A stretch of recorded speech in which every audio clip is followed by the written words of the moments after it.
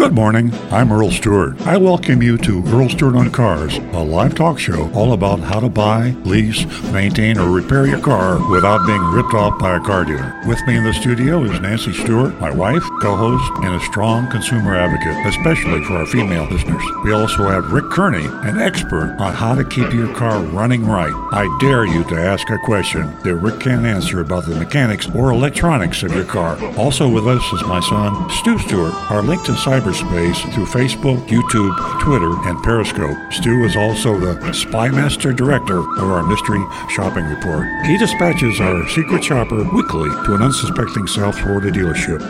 And now, on with the show. Good morning, everybody. Well, I feel like it's Freedom Day. We took our mask off. For you folks that are streaming us, we took our mask off. We did that once before, and then the pandemic thing came back again, and now hopefully it's retreated, hopefully for a long time, hopefully forever.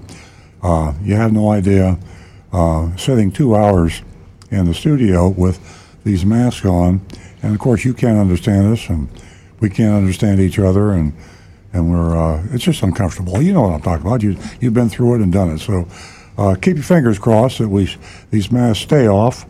And thank you very much for being listeners and watchers of Earl on Cars.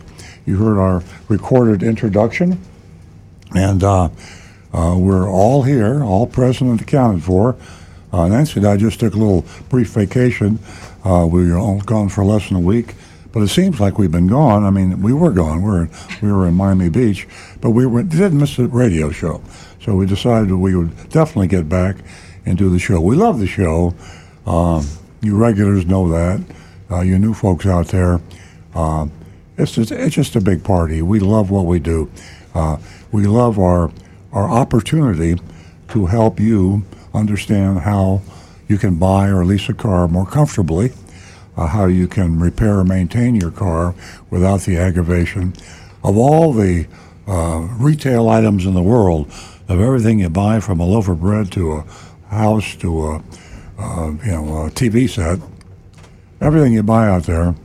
There's nothing that is more aggravating and embedded in our whatever kind of culture set the auto retail dealership system up about 100 years ago, but it has evolved into a nightmarish experience for the majority of the people that buy vehicles and lease or repair and maintain.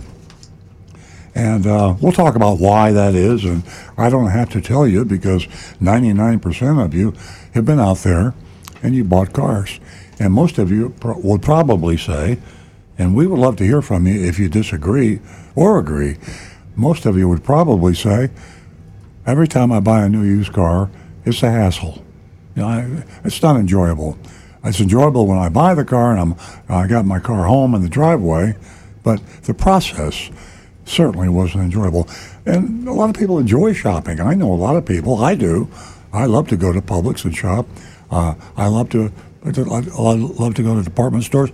Actually, I should say I love to work on Amazon. I love to buy cars. I love to buy things.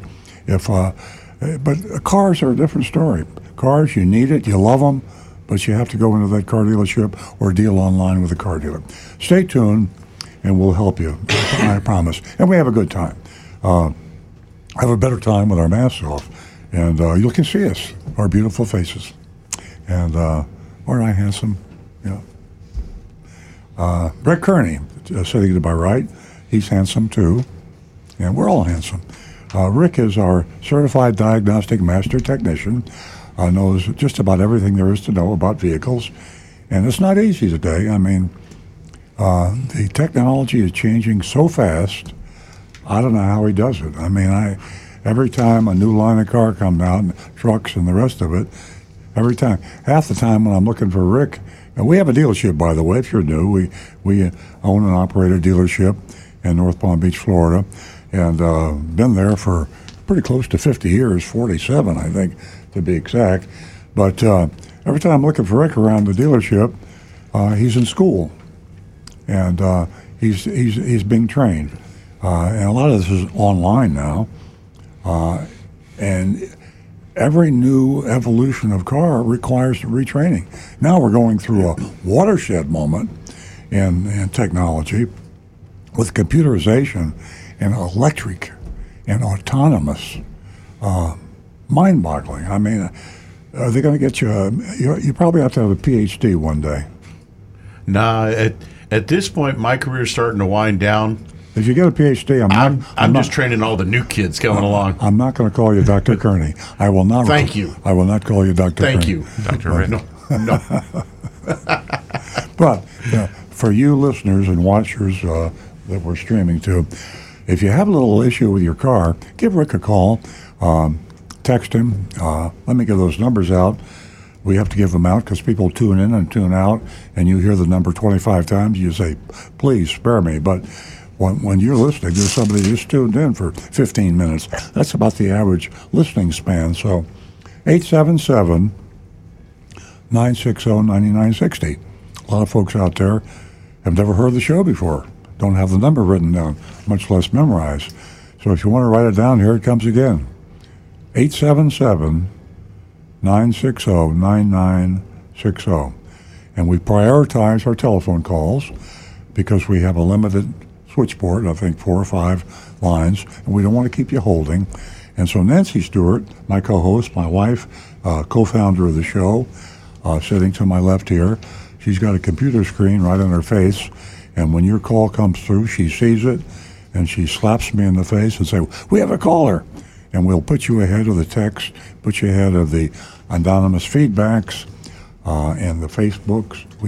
We put callers ahead of everybody. So 877-960-9960.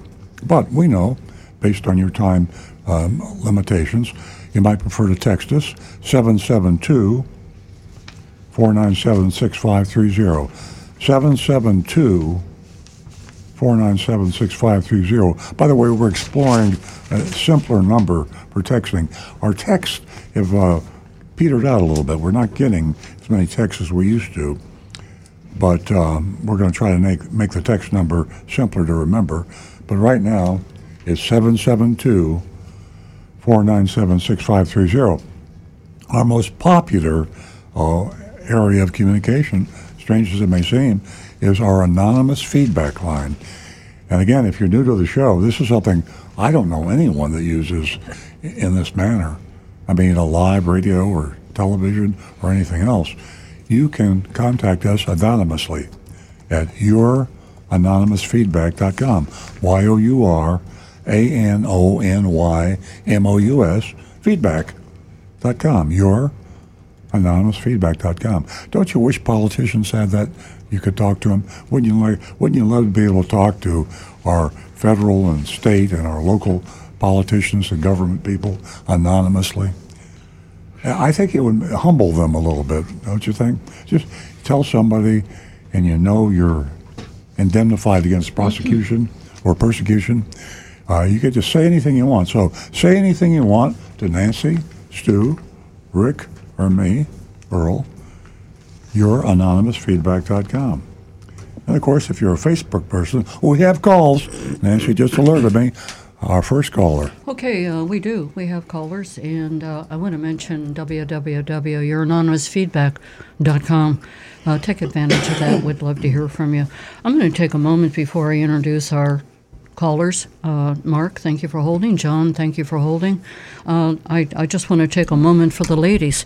I want to let the ladies know that women represent a huge opportunity for the auto industry, and not everyone has got that memo in the 21st century, but we are here to support and build a platform, and I thank each and every one of you ladies for helping me do that, and it certainly has been a long journey.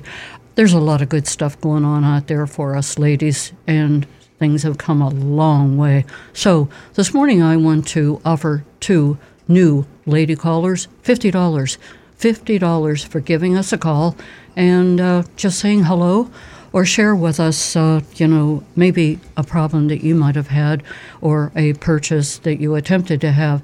877-960-9960. That's 877-960-9960. And don't forget that text number. You can take advantage of that.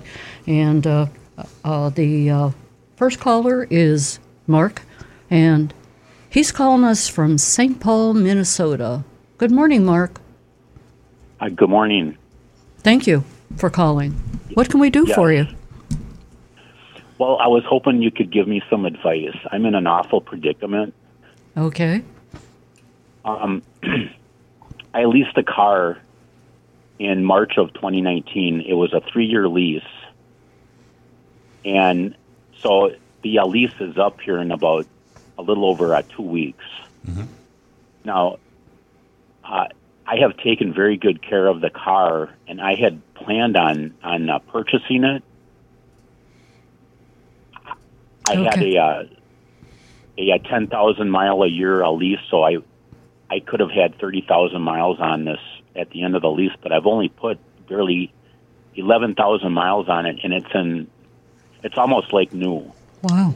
So I was in a car accident on November 30th, and it wasn't a major crash, but it's mostly on the right front of the car, the hood and the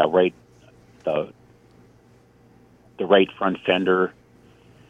So here's my situation. I had figured that it was going to be done here, in just a matter of weeks. I got a 30-day rental car coverage from my insurance company.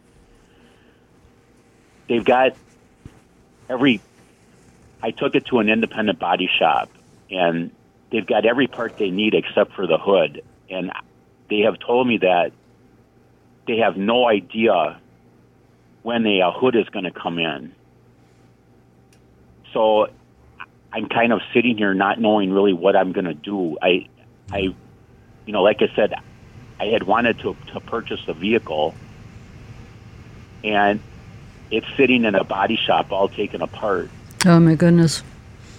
And have you spoken with the insurance company about extending the rental coverage?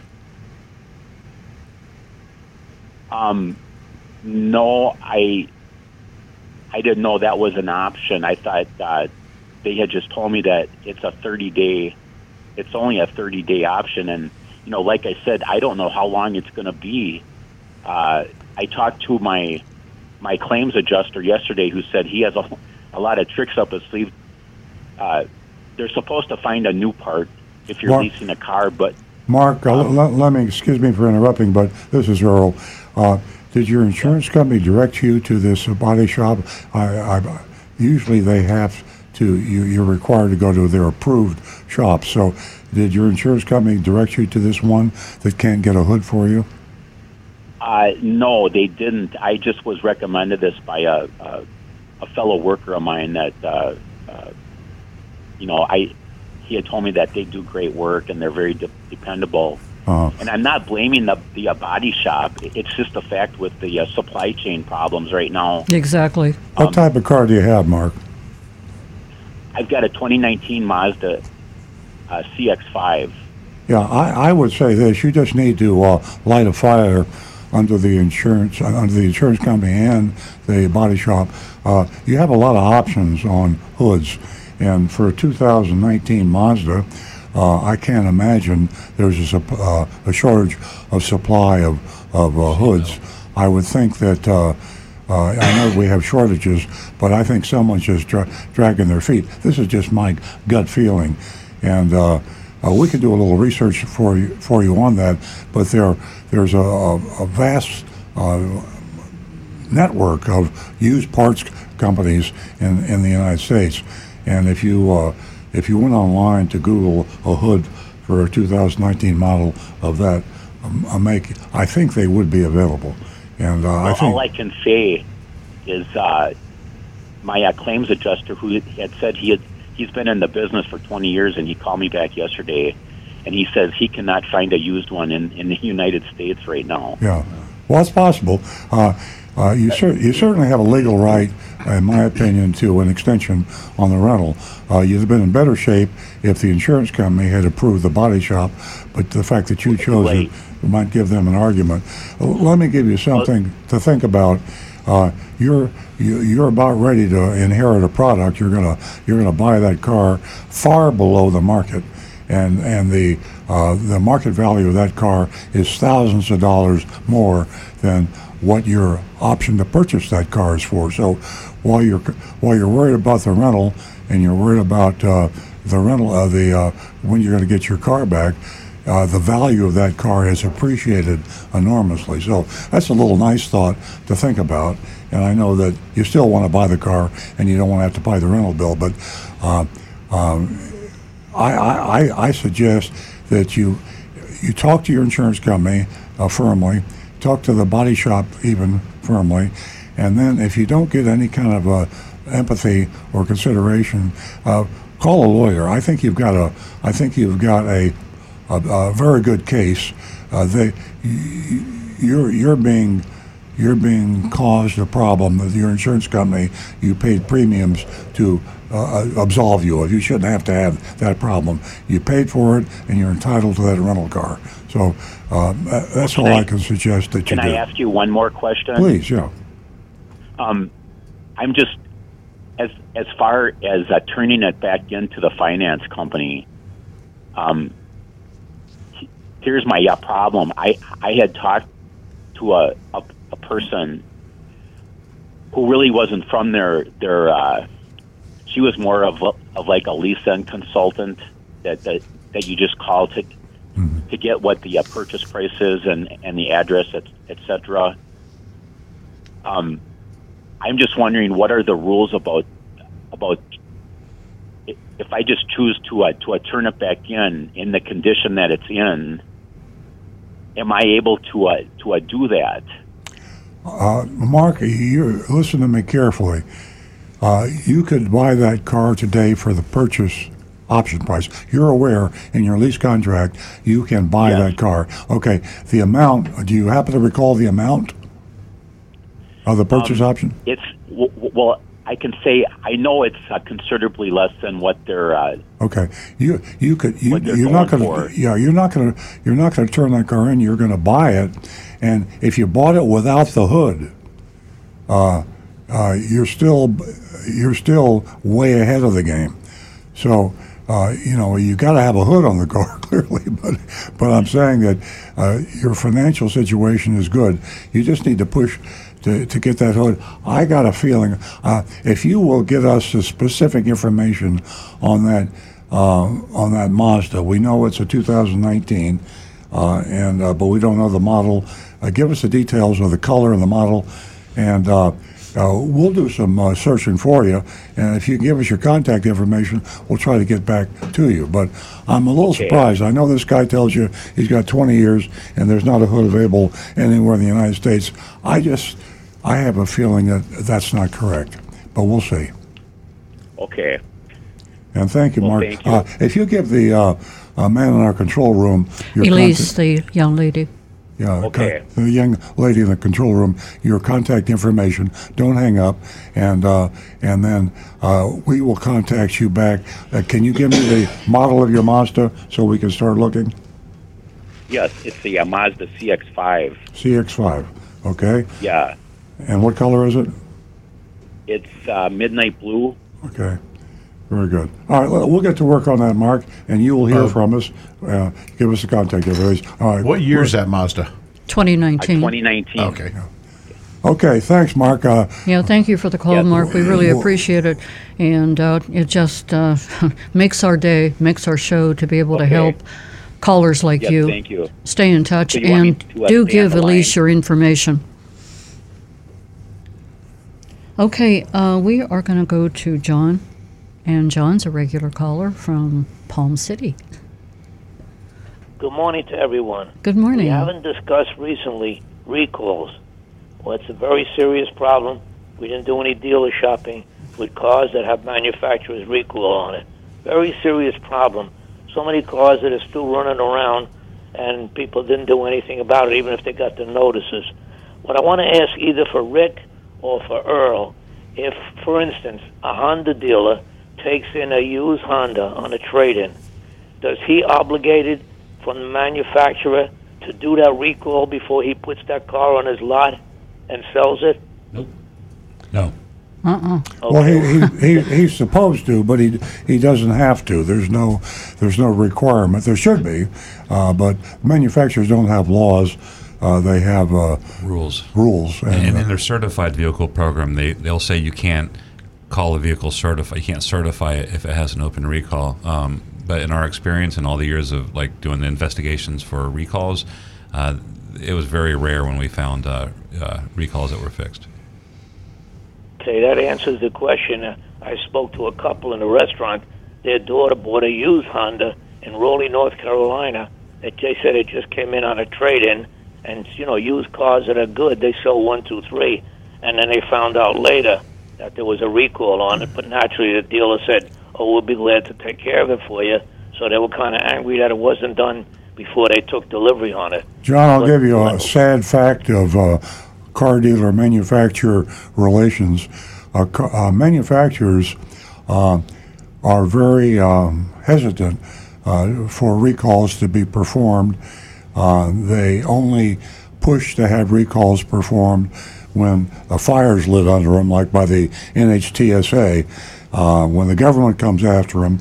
But typically, we've been disciplined. We've been warned by Toyota when we got too aggressive on doing recalls. When we go out and solicit, they call it solicitation. Why? Because we make money when we perform a recall, and Rick Kearney makes money when he works on a car. The dealer makes money. We make money and profit. Generally speaking, they're okay with getting recalls, not warranty, though. Yeah, we're allowed to solicit for recall. We're allowed to, depending on how we solicit it. I mean, it's not. A lot of dealers are doing this, and rightfully speaking, some dealers do it to get people in so they can sell them a service, not recall service. So, it's anytime a manufacturer has to pay money out, they have rules, and the rules they enforce are the ones typically that cost them money. So, Honda is not out of line. All manufacturers do the same thing. Well, speaking of fires, the latest recall, which is very, very serious, was just announced, but the letters are not going out till March 31st on Hyundai and Kias. 485,000 cars are affected, different models from 2014 to 2019, and right on their website, it's a warning. Do not park the recall car inside. Make sure it's parked outside. What is the problem? Fire. A fire even when the engine is turned off. What causes the fire? Rick probably knows more technicality than anything. It's contamination in the anti-lock brake module. And even when the car is shut off, it's shorted, and it sets the car on fire. Now, it's a simple recall. It may require only a fuse, but people are not aware of it because it was just announced. And it's on their website, and it's as many as 485,000 cars from different models. Very serious. Yes. And then the letter is only going out the end of March. So it's so important that people go into by their serial number and find out about these things, because they're talking specifically, do not park your car inside. Park it outside until a recall is done. Yeah, too bad those letters didn't go out sooner. Electrical I issues agree with you. can be, they're the silent killer, because that sort of thing can happen in an instant, and even with the car parked and sitting totally shut off. But Rick, have you ever heard of something like this, and a contamination in a module and an anti-lock brake system, an electrical short sets it on fire? Could you ever hear of anything like that in the past? Not that one specifically, but I've heard of a lot of systems that have electronic shorts that can occur. Kia and Hyundai, for a while now, they've had some issues with electrical problems on their cars, catching fire while they're driving down the road. And somebody really needs to look into who's designing their electronics and maybe get a few new designers in there. Well, I just want the public to be aware of this latest serious problem that can go on fire even when the engine is off. And it's as many as 485,000 Hyundai and Kias involved. So, John, you said it was the notifications aren't going out until next month sometime? Yes, March 31st they're starting to send them out. Well, this gives us something to look into in the future of some mystery shops. And once this gets going, we'll make sure that we'll find out which dealers are fixing them and which ones are not. Okay. All right. Public beware. Thanks, John. Thanks, John. You're always so helpful. And thank you guys. you can hear where this just led with what Stu pointed out, which is very important. I have a new purpose. Yes. I have inspiration. Thank you, John. Thanks, Stu. Okay. Ladies and gentlemen, I want to let you know that we cover so much information in this 2 hours, and it's very difficult for everyone to absorb everything out there. And I just want to let you know that you can listen to podcasts of all our past radio shows. And isn't that great? And if you have time and you're looking for a certain segment of each Saturday show, go there. And when I say go there, you can just click on the Apple Podcast app and go from there. So I thought I'd share that with you and remind you this morning. Also, what's very, very important is a website that Earl spoke about in his column a month ago or so, and that's www.floridalawprotectingcarbuyers.com. That, too, is very important for you to jot down. Maybe you could put that in your, the book that you purchased that Earl wrote. I'll take advantage of that moment, and that is the book. I see Earl's holding it, and that's Confessions of a Recovering Car Dealer, and it's definitely an investment, and he does have the new book coming up soon. We'll definitely let you know when that is released. But for now, Confessions of a Recovering Car Dealer. Jot down www.floridaprotectingcarbuyers.com inside that book. All proceeds go to Big Dog Ranch. Big Dog and Little Dog. You sound more like a dog than my dog sounds like a dog. My dog sounds like a 4-year-old child, human child. You should hear my dog when she starts eating a piece of spaghetti you hold up for her. Okay, folks, we have to move along here. Thank you, Rick, for the entertainment. 877-960-9960. Or you can text us at 772-497-6530, and we're going to go back to the recovering car dealer. Yeah, before we get too far along in the show, I Googled the hood of a 2019 Mazda CX-5, and there are multiple 2019 hoods available. Prices range from $189.99 up to $228. Here's one for $322.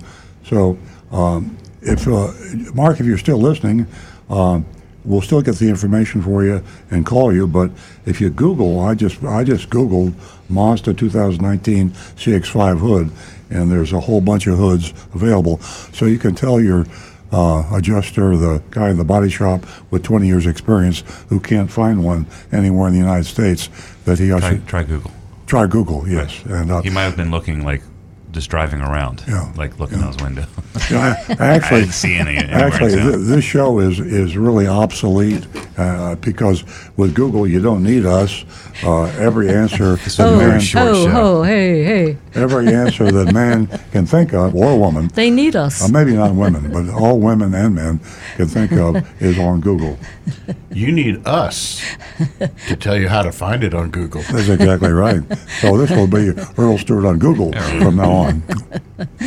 Interesting. Ladies and gentlemen, we can't thank you enough for joining us every Saturday morning. You're a big part of the show, a very important part of the show. Give us a call toll free at 877-960-9960. And don't forget, ladies, $50 for the first 2 new lady callers.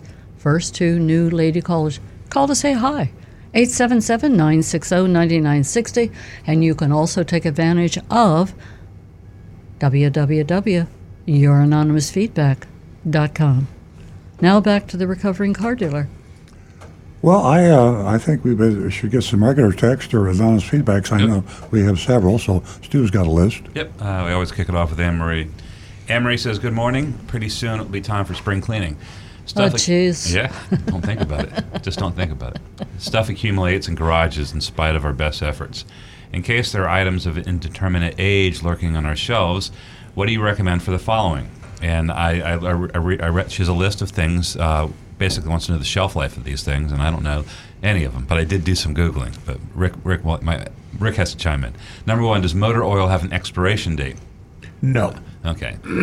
So the second part, if it's past its prime, okay, forget about it. Does windshield wiper fluid have an expiration date?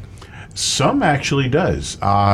Some of it can actually start to turn a little moldy in there. Yeah. So I'd be careful about that. I looked at, they said, generally speaking, things that are sealed up, like things like that, around 5 years is what they're saying, but it's not indefinite. Does liquid car wash expire? Same rule of thumb. If it's sealed up, maybe 5 years. Yeah. What about whiskey?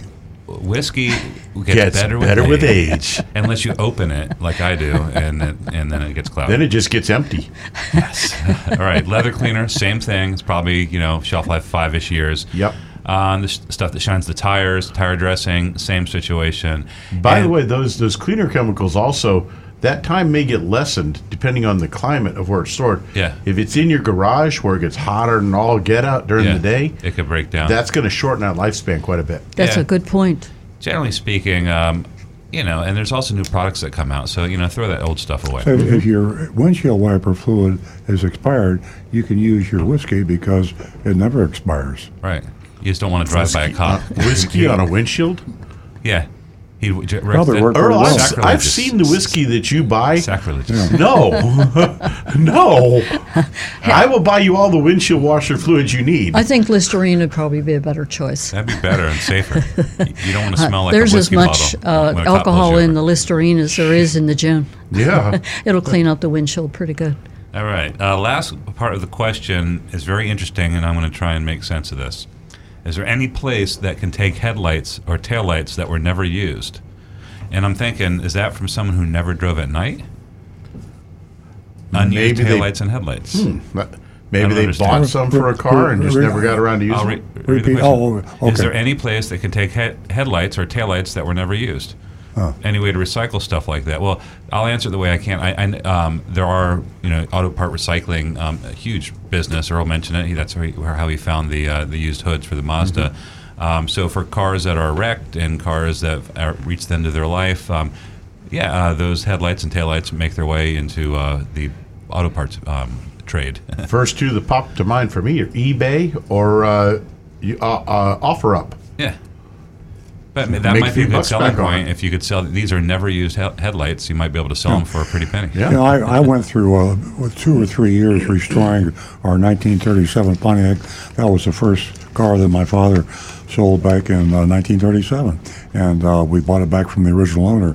And when we decided to make it nice, we wanted to restore it, but we didn't want to. We wanted to use genuine OEM Pontiac parts, and it took 2 or 3 years. A Harbor Auto Restoration in mid-state Florida did it, but it impressed me so much that you could take a 1937 Pontiac and find every little part somewhere. It just takes some time.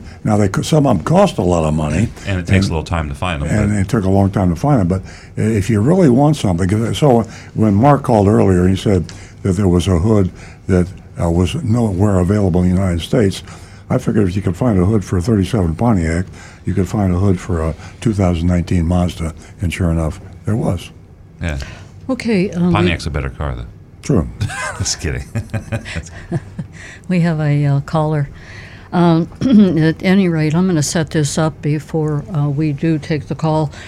Denise, who's on hold right now, called us last week, and, she sent me an email late last night just updating me and reminding us of the phone call last week, and it was regarding her 7-month-old 2022 Volkswagen Tail and the replacement of a defective engine harness and her car rental expense.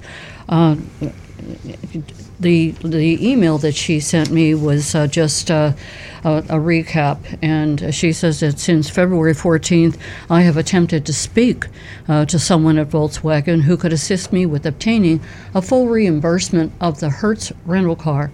The cost of it, the amount of the rental car is $524.46. After leaving many messages and speaking with people who would not help me, I was directed to Sarah. After a few emails, she offered me the following. Either they would pay a portion of my monthly car payment. I paid it in full for my car in July, or give me $300 gift card. She made it clear that Volkswagen is not responsible for my rental fees, that the dealership has the discretion of offering a loaner or paying for the rental. Okay, that's the update. I really don't need to go into much more information. At this point, I'd like to introduce Denise. Good morning, Denise. Good morning, Nancy. Thank you for taking my call. You're welcome. Thank you for calling. Okay, you can have the floor and explain to us what's going on at this point. Well, I was lucky enough to get my car back on Monday.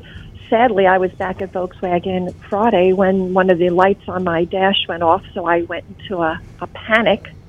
Turns out it was just to check oil, but still it made me concerned. I'm arguing to no avail with Volkswagen. Everyone's throwing their hands up and saying, well, it's not my responsibility, but my stance is it's a brand new car, and through no fault of my own, a major component was defective and needed to be replaced. I was 14 days without a car, and I don't believe I'm asking for too much for the reimbursement for the car rental. Denise, I did forward you that cell phone number for Mr. Yes. Wallace. Were you successful? No, not at all. I called many times, and I continuously get an automated message saying they're not accepting calls at that number. So I've hit yet another dead end. And to be honest, I'm not looking to do anything but be treated fairly and just. And I believe, as a single mom, as a widow, I didn't have the support of a man coming with me to negotiate the car, to negotiate anything. And unfortunately, I'm led to believe that that's maybe a part of it. Denise, I think at this point you probably should hire an attorney. To me, you have a slam dunk, no-brainer case. I can't imagine. As I recall, your Volkswagen is under warranty. You have an issue where it won't run, and you have a rental car that they're telling you they won't reimburse you for. So I think you have a letter from an attorney. Do you have an attorney, a family attorney, or someone that you use and trust? No. No. Okay. I'll try to get you a name and Ray.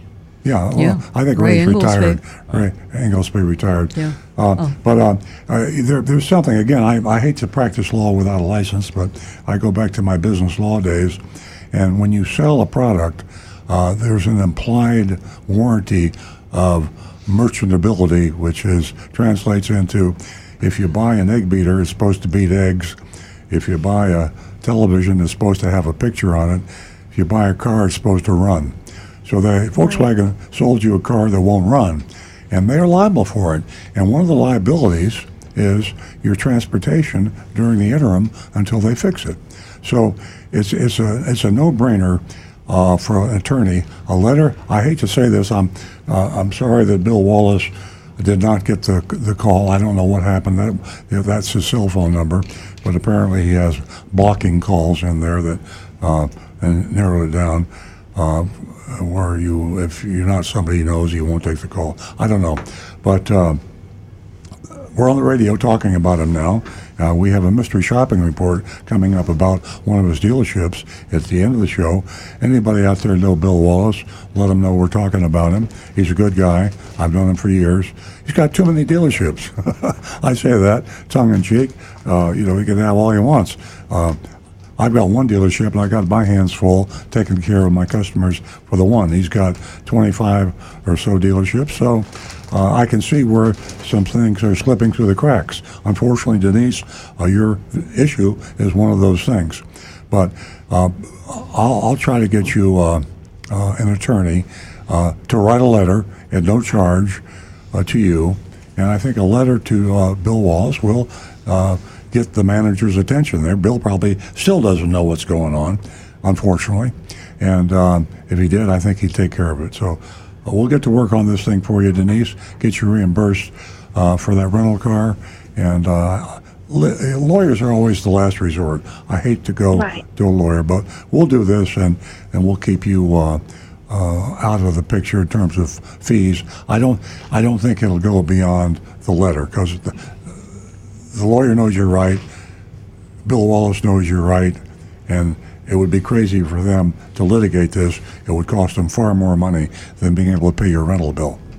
And Denise, I have to share with you my opinion. You have, as Earl's called it, a slam dunk. Definitely. It will consist of a lot of work if you have that kind of time.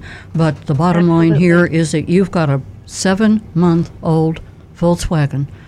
This is totally unacceptable, and you have a legitimate case and a winning case. So I encourage you to follow Earl's instructions.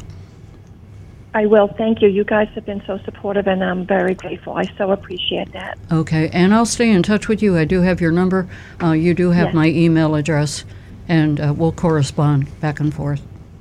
Thank you again. I so appreciate it. Oh, we know you do. Denise, have a great weekend. Spread the word. You as well. We're building a platform here for ladies. We all have to join together, absolutely. Thank you for that. Have a wonderful day. You. 877-960-9960, or you can text us at 772-497-6530. Speaking of platforms, first 2 new lady callers, $50 for you. Give us a call. Everyone can use $50. And to Denise and Pam, while I'm thinking about it, your checks went out late, so you'll receive them next week. Those are the 2 female winners from last Saturday. 877-960-9960. Text us at 772-497-6530. We have no calls, so I'll go back to Stu. All right. We have lots of text coming in. We have some visual aids, and I know there's some messages coming in on YouTube too. Jonathan, can you pull up that picture? We have a picture of an addendum sticker that was taken. It was one of our vigilantes, Bob in Maryland, and he was traveling through Nevada, and he took a picture of at a dealership. It's a picture of an addendum label on a brand new Ford Bronco. Oh. MSRP of the Bronco is $44,305, and they've added a $30,000 market value adjustment. List price at Ford Country in Henderson, Nevada is $74,305 for a $44,000 Jeep. Takes your breath away. We were able to show that? All right, cool. And then that's that one. And then we have Frank in Jupiter Farms, who is also a vigilante.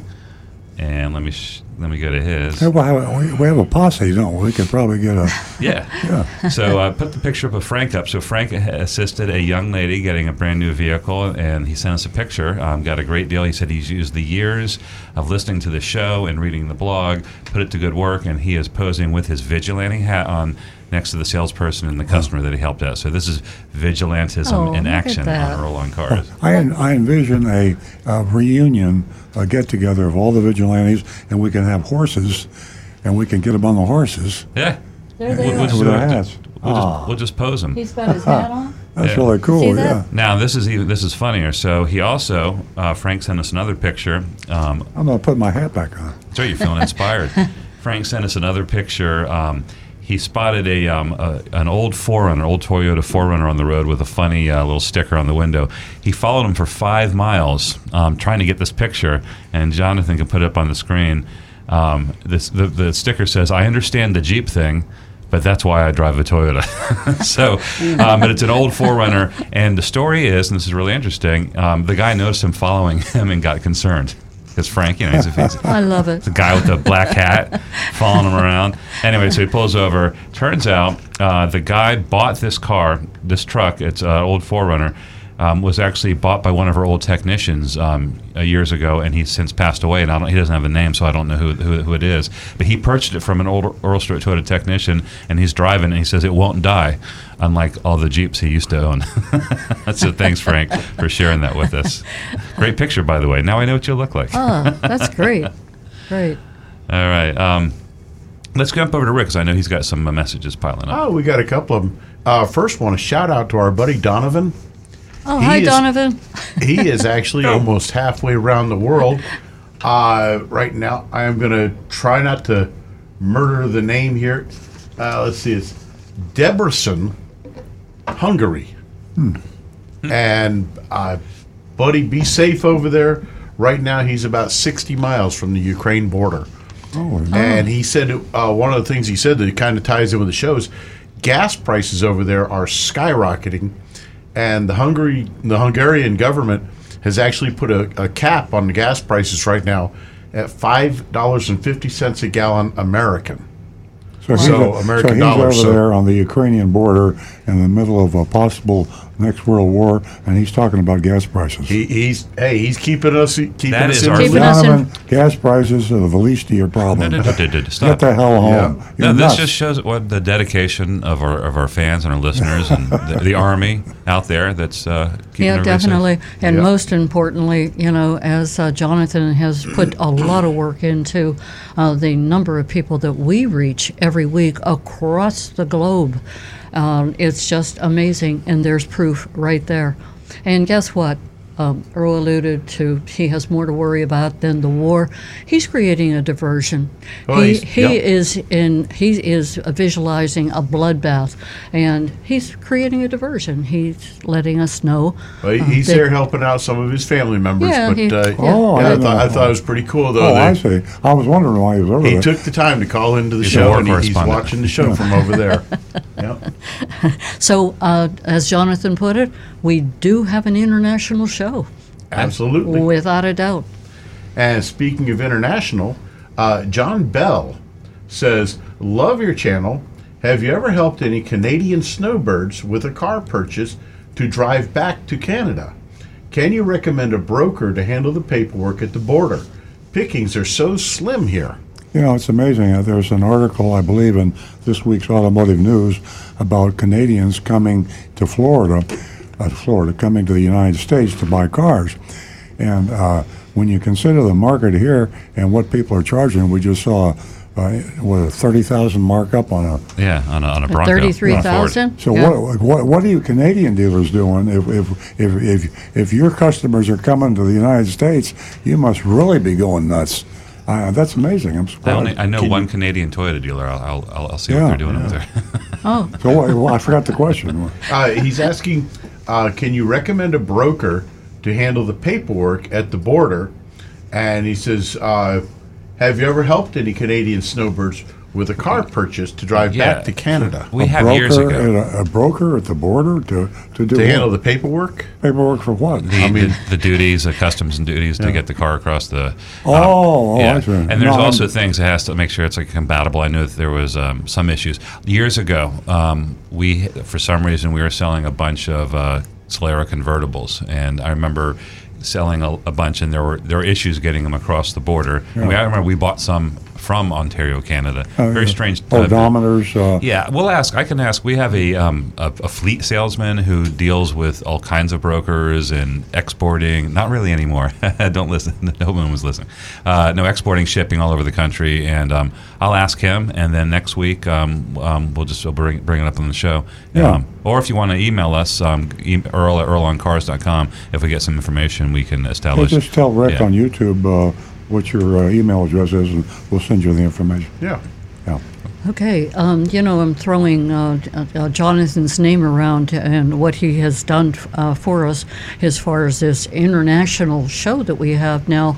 But I forgot to tell you that he is the president of digital operations. I wanted to share that with you. And also, I want to take a moment right now. Everyone just heard Stu's information and Rick. Earl's Vigilantes. We have people that have volunteered that has helped us out so much, and I'm ashamed to say that I have failed to thank each and every one of them and what they do week in and week out. And you can join Earl's Vigilantes. Go to Earl on Cars and you can sign up right there. And you don't have to have the ability to take an engine apart, but you can help consumers like yourself, like us, and people in your neighborhood. And you can help them and guide them and share your stories with us. And also, as far as the internet is concerned, we really need people to help guide all of us through that process. There are a lot of senior citizens that are purchasing vehicles, and your help is so needed, and we congratulate each and every one of you for helping us out. Earl'sVigilantes.com, or go to Earl on Cars for all the information. Our phone number here is 877-960-9960, and you can text us at 772-497-6530. And we mentioned earlier we have a doozy of a mystery shopping report, and you can vote on that, and you can also go to Good Dealers Bad Dealer list and check out what we have accumulated. Now back to Stu. Okay, let's catch up on some text. Bob texted us. He wants to know, can Apple CarPlay be installed on a 2018 RAV4? And if so, where would you go to get it done? The answer is yes, and there's aftermarket kits that you can set up. Best Buy, I don't know if World of Sound's still around, even a Toyota dealership, but I'd probably stick to Best Buy. Don't know what the cost is. My brother Josh had it installed in his older 4Runner before Apple CarPlay was available. And wish they had them for Teslas. Huh? I wish they had them for Teslas. You can. I think you can. They work through the USB drive, I think. Isn't that where you plug it in? And yes. I don't know. It'd be interesting to see if you could do it on the Tesla. Yeah. As a matter of fact, if you've got Apple CarPlay in your car that you're using a wired connection through the USB port, if you check on Amazon, there is a company that makes what's called a dongle, right, that plugs in and lets your phone connect to it by Bluetooth. Wireless, yeah. And you have wireless Apple CarPlay. Yeah, Josh had that. I think it's the same thing, so it was pretty cool. Nice. Got that in my truck. It's awesome. Oh, do you? Yep. Okay, we got a text from Kevin. It says, "Hi, good morning. My name's Kevin. I have a question because I want to factory order a Toyota Camry 2022, but I want to trade in my Toyota Highlander 2021. Can it be done? What happens when the car I order takes 4 to 6 weeks to come in? And do I leave my Highlander dealership until my car arrives, or do you keep my vehicle until the other one arrives? If so, when do we negotiate the money for the trade-in? Because I need all the out-the-door numbers before I finish ordering my new car." Well, the first thing I want to say is you're not going to get a new Camry in 4 to 6 weeks. That's I don't think anywhere in the country they're coming in that quickly. It's more like 3 to 6 months. So it's a longer period of time. You will receive the value of your car as it's appraised when you take delivery of your vehicle. But you can get it appraised. You get it appraised at the time you order it to get an idea. Now, we're in a very strange time. If you've been listening to the show, vehicles are actually appreciating in value. The car values are going up. We don't know how long that's going to go for, but there's a very good chance that value of your car is actually going to be higher when your new Camry comes in. But if it's not, that's kind of the risk that you take with an order like that, because they have to give you the car. And you don't have to leave it at the dealership. You can drive it. Just be careful, because you wreck the car. Or you can do something a little bit creative, but I don't know if this is a dealership would do this, and we will do this. You can do an appraisal, but this would be surrendering your car at the time, and you would get the sales tax credit. They would keep the value of your trade as a credit on their books, and then when your car came in, you would still get the trade-in, the tax savings, but you wouldn't have use of the car. But most people just drive their cars until it comes in, and then it gets reappraised. And these days, people are very happy with the second appraisal. I just want to stay on top of the market. It's a crazy market. It's very volatile, and even though we say car prices are going up every day, They could go down. They could go. Anything can happen. So, stay in touch with the dealer, and you're driving the car.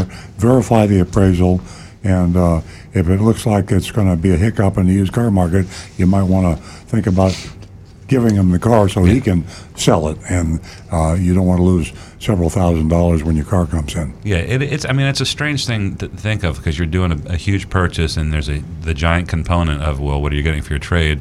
That value is established later on. It's just that this is a very unusual time, and normally ordering cars like this isn't standard day-to-day stuff, and that's what's just happening now. All right, we have a text from Bob, a different Bob. He said, my question is, I have a 2017 Sienna with approximately 18,000 miles. Is there a time frame when the brake fluid should be replaced, and what would the approximate cost be? No, there's no actual time of when it needs to be replaced. If you've gotten any sort of contamination in it, or if you're concerned about it, if it's looking really, really, really dark in there, it may be getting contaminated from air moisture over time, but there's no actual scheduled interval for maintenance on the brake fluid. How do you look at your brake fluid to see if it's muddy? Basically, just pop the little cap off and shine a flashlight right on it. It should appear almost the color of straw, a nice yellowish color. So with a flashlight, you can actually see it. Oh, yeah. As a matter of fact, the brake fluid reservoir is a kind of translucent plastic. So even without popping the cap, you can shine a light on it and see quite clearly if it's gotten too dark or dirty looking. I have a feeling if I popped a hood, I would never find it. That's right, because it's Not not on your under the car. hood. No, not my car. My car. But even on a Toyota, I mean, is it pretty obvious? Oh, yeah. It's a nice, big, kind of clear plastic-looking thing. Is it labeled? Yes. Oh, I think the color They that say you're label talking everything. about is almost like, unfortunately, I hope nobody does this, walks out front of the door and takes a look at this film of pollen that is so yellow and is layered everywhere on a bad day. Mm-hmm. That's the color. We are going to interrupt Stu, and we're going to go back to the phones, and we're going to talk to Mike, who's calling us from Idaho Springs. oh wow, love it. Good morning, Mike. Good morning. How are you this morning? We're well, thank you. Thank you for calling. Yes, I had a question about pre-purchase inspections that are done at a third party's shop. I'm in the market for it's going to be a Highlander or an RX 330 that's in the range of $25,000 to $30,000. So I've had cars inspected before, usually taking it to my mechanic. And the inspections are usually, and they're not terribly expensive, maybe an hour and a half. And I wanted to get Rick's view on how much insurance should a purchaser have if they take a car to a pre-purchase inspection. Because my assumption would be that the mechanic doesn't have a chance, obviously, to look at everything in the car. It's not looking at anything internally. And so what is the risk that's left after a pre-purchase inspection? And then I have a second question, it's a follow-up question. But let me ask that first, because it seems to me that I think I get somebody who spends more than, say, an hour looking at the car. But I could be wrong. Well, there are some things that can be, shall we say, shade tree hidden. Like if you had an engine that was starting to get a rod knock or something, and you drain the oil out and put in a good mix of oil mixed with gear lube, that extra thick fluid will help to quiet an engine for a short time. Mm-hmm. Yep. Well, that would be premeditated somewhere. Right. Yeah. And that's I figured that's maybe what he's looking for, is things like might be batteries. trying to hide from the mechanic. Charging coolant in the AC system, even though it's got to have bad leaks. So That's another big one. Yeah, you can fool a mechanic temporarily with that. Yeah. Washing an engine down, cleaning an engine really well to hide oil leaks. But a lot of these things also will leave evidence. Like if the mechanic pulls the dipstick, gear lube has a very distinctive smell to it. So just sniffing the oil, which it sounds silly, but it actually can give you information about that engine. If it smells burnt, there's an indicator. Looking at the coolant in the reservoir to see if it's discolored might be an indication of oil getting into the coolant. Such things as you really can't always take a car out for like a highway speed road trip to see if the transmission is going to shift okay, or what it might do at higher speeds and over slight travel like that. I think the bottom line, Mike, if you got a good technician looking at the car in an hour to an hour and a half, if you did a thorough inspection, when he told you it was okay, he's going to be 99% sure. As good as anybody can. There's no way to avoid any all of these contingencies. Because obviously they'll be able to see the tires, the brakes, the belts, the filters, anything that might be a very obvious sign that, hey, there's a problem. Looking at the body underneath for any signs of damage or shoddy auto body repairs. Those are things that a good mechanic is going to spot pretty quickly. So let me ask you, I appreciate this a fairly far out question, but what would be the circumstances under which the buyer should have the compression checked? If the engine seems like it's not running right, then I would ask him to do a compression test on the engine. Now, bear in mind, this could get expensive because some cars, like V6s, some of them trying to get to the back cylinders can be really a lot of extra work. You literally have to disassemble parts of the engine to get to the back spark plugs to do a compression test. A good mechanic is going to test drive the car thoroughly at different speeds and different conditions. And if there's a symptom, then he'll go further in. But like Rick says, you just don't do a compression check unless there's something about the drivability. Yeah. Got it.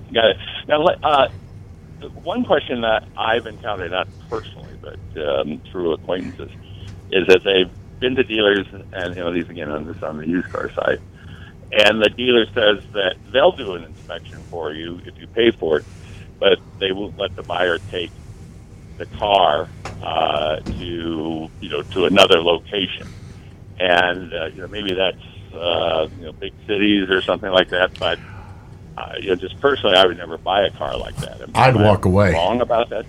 Yeah, I would too. I'd just say it. Walk away. What I'm getting. Okay, that's helpful. Thank you very much. Sure. You're in Colorado, right? I said Idaho Springs. Yes. I thought you were in Idaho. You're in Colorado. I Googled you. Yeah, I am in Colorado right now. Idaho Springs, Colorado. Are you skiing? No. I live here, right? When I can get out of my driveway. I bet you take advantage of skiing a lot. Yeah, no, just down the road. Everybody's dream. Thanks so much, Mike. The weather is gorgeous this time of year. The bright sun, snow everywhere. I hear. Around. It's really a gorgeous place. Yeah, something to really take a look at. It's a beautiful place. Mike, thank you so much for calling us. Okay. Sharing your story. Bye we now. hope to hear from you again. We're going to go to Frank, who's been holding from Jupiter Farms, who is a regular caller. And a good-looking guy. There you go. Do you hear that, Frank? Frank? I think I made him faint. Frank? Call back, Frank. I think we lost Frank. Yeah, Frank has got a great story, by the way. He and I have been talking during the last week, and he's got a really interesting story. So please do call back and tell us about the BMW. Are you guys still there? Oh, there he is. Yeah, we can lost you him hear us? temporarily. We didn't lose him. He was just muted. We're right here. I probably spoke over you guys. You didn't hear me. No, I'm definitely here. Okay. We were admiring your looks, Frank. Yeah. Wow, holy cow. Stu was. I'm actually on a diet. Give me a couple months and I'll come back again. All right. The sit down or the whatever that thing, the pandemic kind of put weight on when it shouldn't have been. But in any event, big thanks to Earl Stewart, because you hear that he'll take the calls, the red phone, and it's not a publicity stunt. It's not marketing. It's the real thing.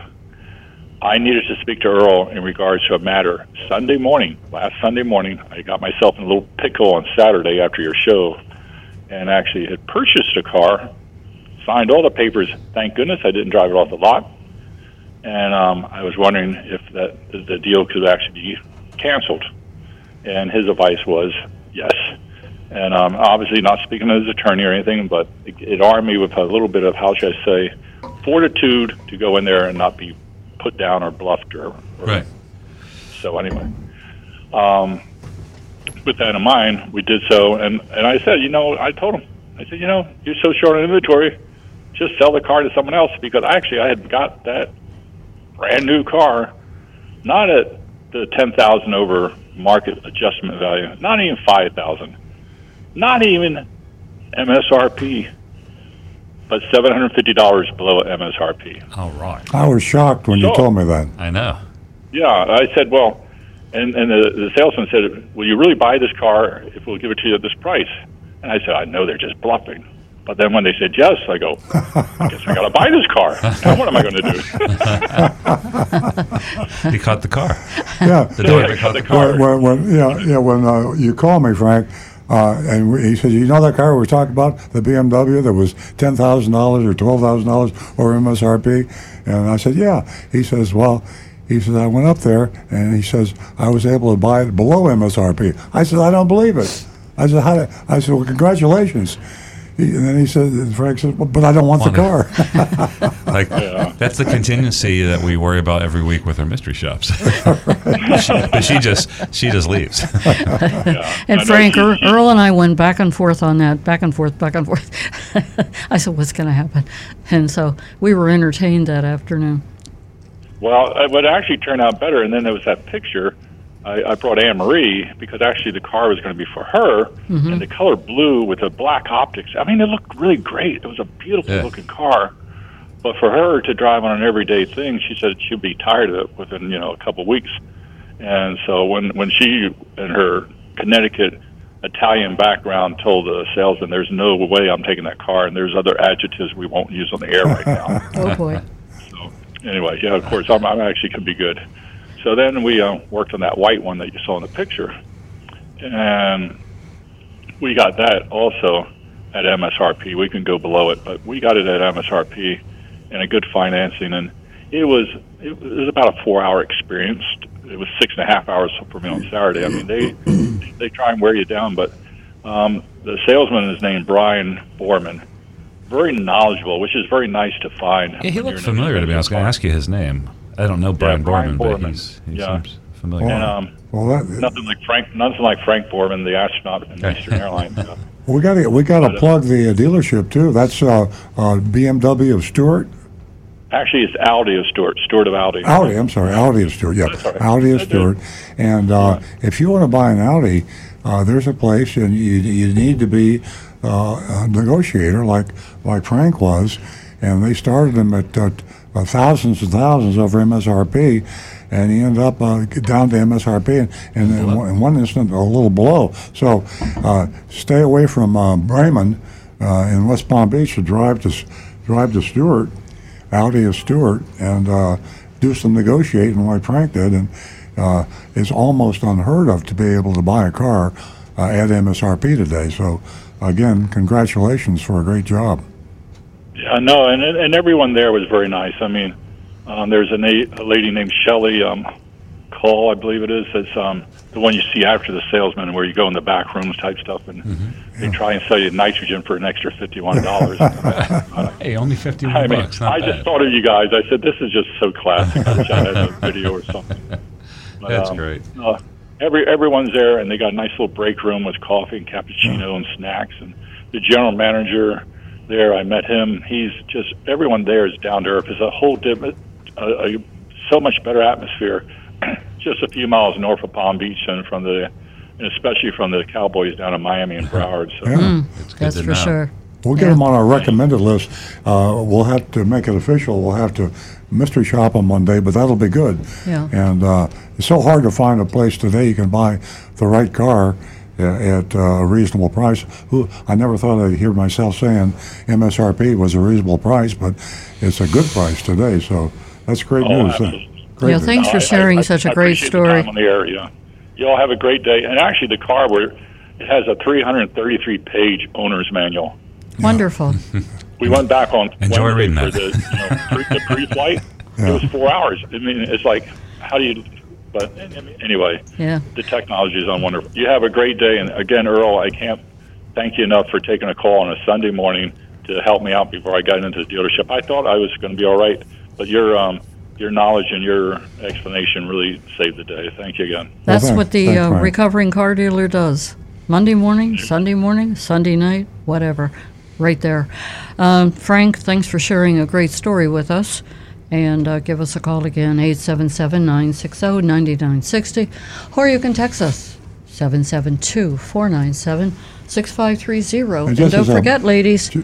Just as a postscript to Frank's issue before we change subjects, when Frank bought it, he basically, other than the story, he got a good price on an Audi and Stewart, is the fact that he bought a car, signed all the papers, and then changed his mind, didn't want to buy the car.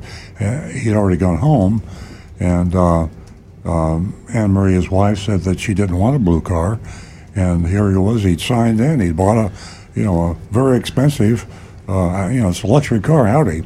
Now, what do? He did one thing that was very fortunate. He didn't drive the car home. When you buy a car, you will find a lot of pressure from the dealers to encourage you to take it home. There are a lot of reasons for it. One of the reasons is just the puppy. We call it the puppy dog. That's a slang. When you take your new car home and you show it to your neighbors and your friends and everybody, it's like taking a puppy home from the store, from Big Dog Ranch. Puppy dog syndrome. You take the doggy home, and your children and your everybody, your friends, see your doggy and they play with the doggy, and then you decide you don't want a dog. There ain't no way you're going to take that dog back because you have bought a car. So that's one reason car dealers want you to take the car home. The other reason is more sinister, maybe just different. I guess they're both sinister.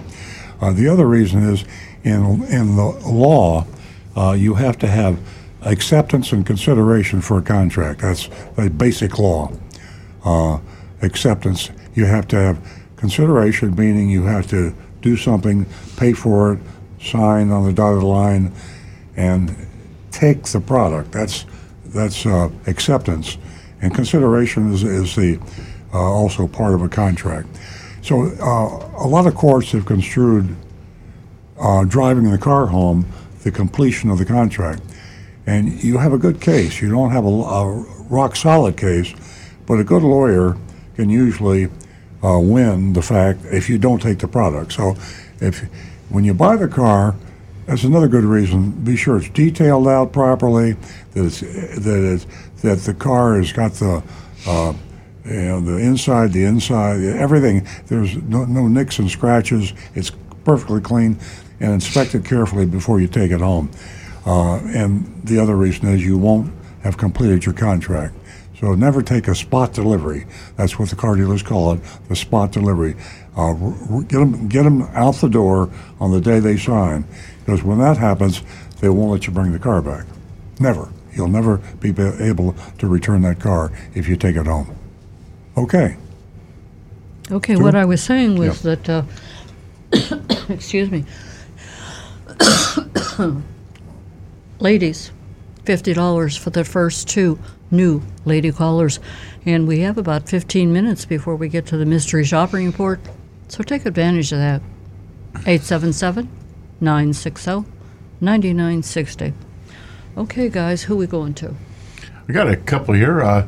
Donovan actually has come up with one. He says, have you heard of this new law proposed in West Virginia that would ban over-the-air updates for cars by the customer, which requires them to go to the dealership to have these updates done? I'm not surprised at all. I didn't hear about it, but proposed and written by members of the West Virginia House who own car dealerships. Well, yes, surprise. HB 4560 in West Virginia, and it needs to be stopped. Yeah. The power of the auto lobby, it's amazing.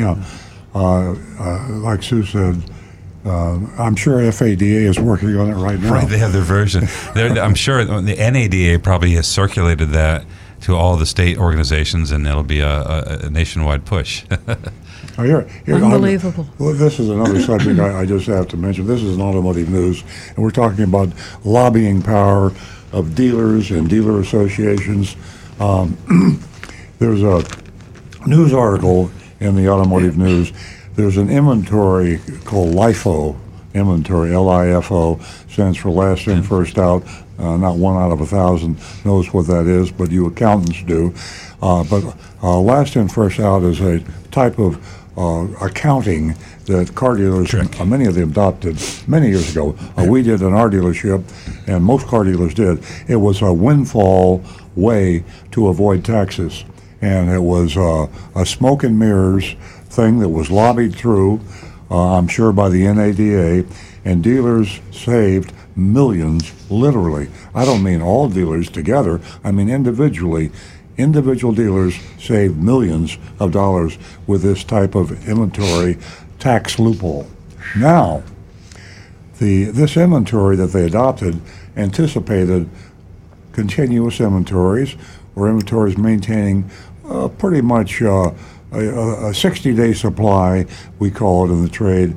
You know, if you sell 30 cars a month, then you typically carry 60 cars a month. But nobody anticipated the pandemic.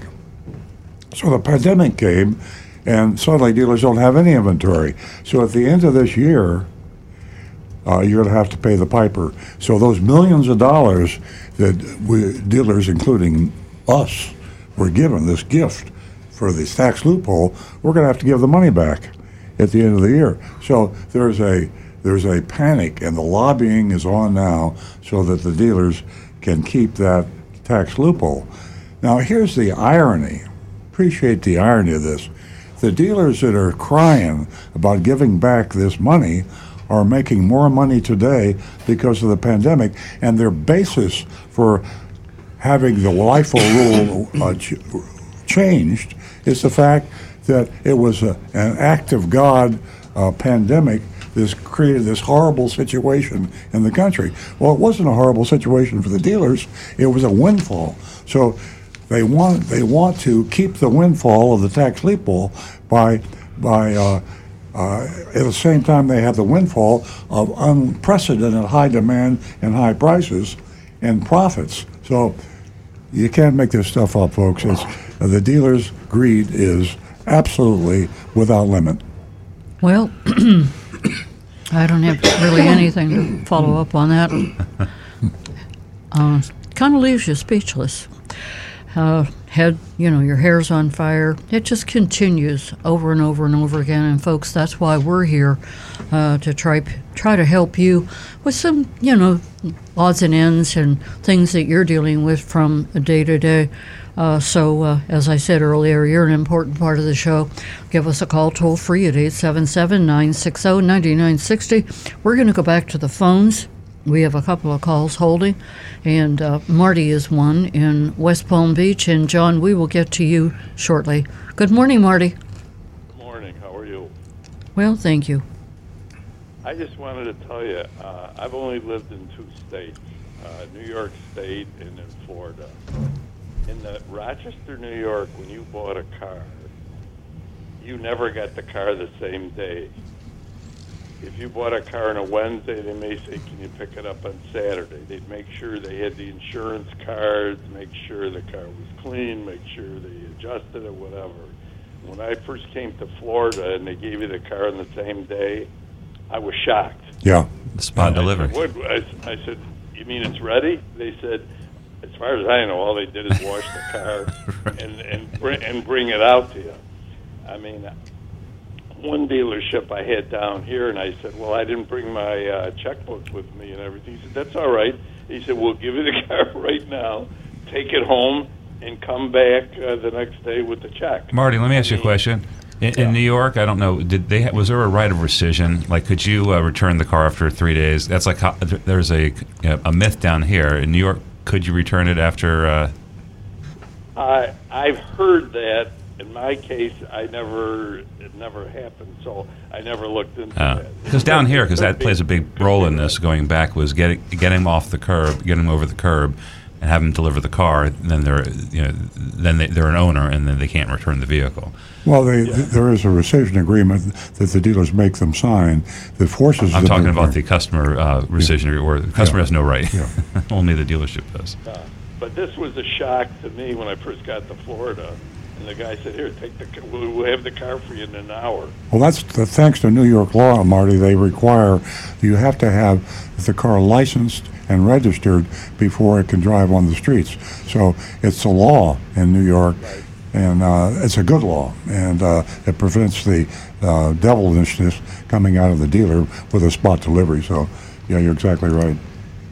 Also, everything in the car there was, they really checked. I mean, I don't know. I've only bought Toyotas and Hondas up there, but they ended up really, when you got the car, it was waxed. It was, I mean, I got cars here that were still dirty. I didn't even know if it went through the car wash. Yeah. So, but one thing about up there, you never left without the insurance card. Had to be printed out. They made sure your insurance card was, right and had the right dates and everything else. Now, I haven't bought a car up there in years now, so maybe they've changed. Also up there, no dealer had a dealer fee. I'm not saying that they made any less money than they do here, but they never had an actual dealer fee. It maybe, and again, that may have changed. That surprises me. I thought, is this just Rochester or other places? Yeah, this was in Rochester. I never Yeah. bought a car in any other city, so I can't tell you. But the Toyota dealers I dealt with in Rochester, and I dealt with 3 different ones there, and they were all, I never had a dealer fee. So, but like I say, I don't know. Things may have changed. Also, I sent a text in that you didn't get a chance to read yet, but for Denise, I wanted to tell her, stick to Toyotas or Hondas. They have a much better warranty, much better if your car doesn't run. I know Toyota will give you a loaner car, and I never looked at a Volkswagen, never even thought of a Volkswagen. So I think, unfortunately, that car was a mistake for her. Yeah, Volkswagen is not as good a manufacturer as Toyota. Toyota will step up and help the customers. I haven't heard a lot of that type of thing about Volkswagen dealers. It's just a different culture, I guess. Yeah, and also with Toyota, you get the first 2 years of maintenance included, and I mean Honda doesn't even do that. They don't give you the first 2 years for free. Yeah. But it's you got to stick to a reputable place, reputable dealer, and this guy's not giving her the reimbursement, and the car was only 7 months old. Is really ridiculous. Well, Marty, listen, thanks for the call. We got 3 guys holding here, or maybe gals, so please call again. You're one of our most interesting callers. Thank you very much. It was great hearing from you, Marty. Give us a call again. We're going to go straight to John, who's holding in Jupiter, and Ron is calling us from Summerfield. And if you'll just be patient, we'll get to you. Good morning, John. Good morning, Nancy. Hey, I received a letter from Toyota. I've got a 2013 Toyota Tundra, which I purchased new. The truck's 10 years old. I'm hoping to get 10 more years out of it. But the letter says that there's a defective power steering gear service replacement assembly. And then it goes on to say that there were only 151 power steering gear assembly replacement parts that could have been installed in vehicles my age. So because it says urgent equipment recall. How urgent is this recall? Any recall, I would have it done as soon as possible. Just stop in at your local dealership, and they will set you up to get it taken care of. And if it requires parts to be ordered, you tell them, I don't feel safe driving this vehicle, get me a rental. Well, the dealership would be Earl Stewart. That's okay. Toyota's going to pay for it. Yep. Okay.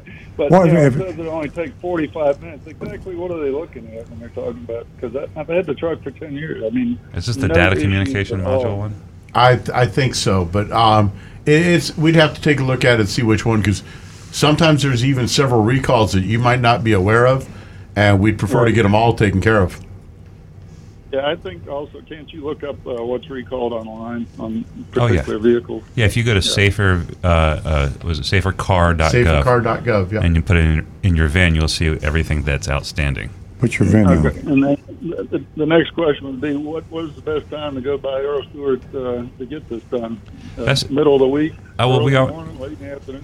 Late in the afternoon is nice because it's usually busier in the morning. Best thing to do is get an appointment. That way we can make sure we have parts available and get the right technicians ready for you. Yeah, and then it says if it is needs to be replaced, it could take several days to do. I'm assuming you have to order the part if that's the case. Possibly.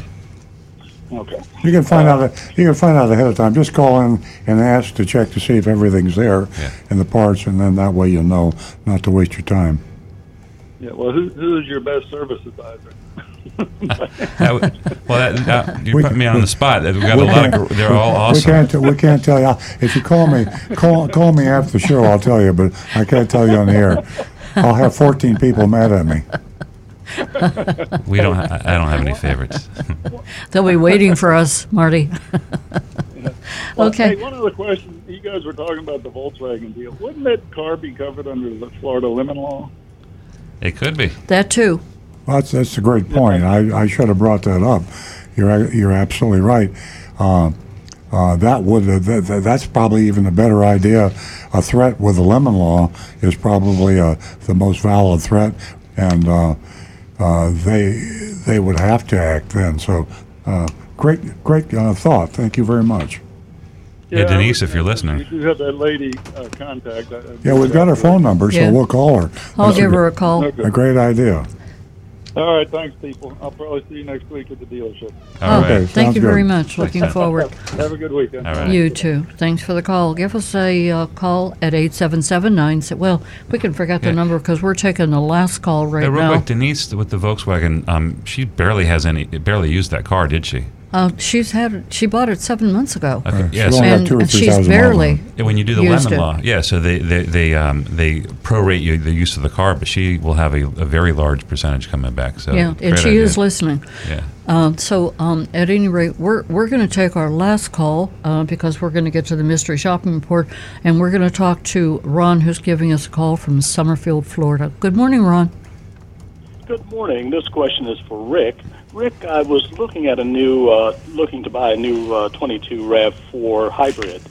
And so as I was thinking about it, I said, well, let me check out the Lexus. And so I went over to Lexus to look at the NX 300H. Mm-hmm. And nice car, and they said basically the powertrain and the two cars are the same. Yes. Except I found out that the NX requires premium fuel. Why is that? Because they tuned the engine, the computer programming is tuned a little more to give it a little more higher compression rating. It's a Lexus thing. They want to try to get a little more power. And one of the differences you'll find between a Lexus and a Toyota, the fit and finish are usually just a little more refined on the Lexus, sometimes a lot more refined. And the engine actually is tuned to run to a little higher standard, and of course that requires premium fuel in them. Can you make my Toyota run like a Lexus? No, they won't let me. Dang it. So also- my question is, And also, Lexus buyers have a lot more money than Toyota buyers, and they can afford premium fuel. Right. They're in cahoots with big oil. Oh, boy. okay, so That's my can opinion. you put regular fuel in there at all? Oh, boy. You can, but it's really not advisable.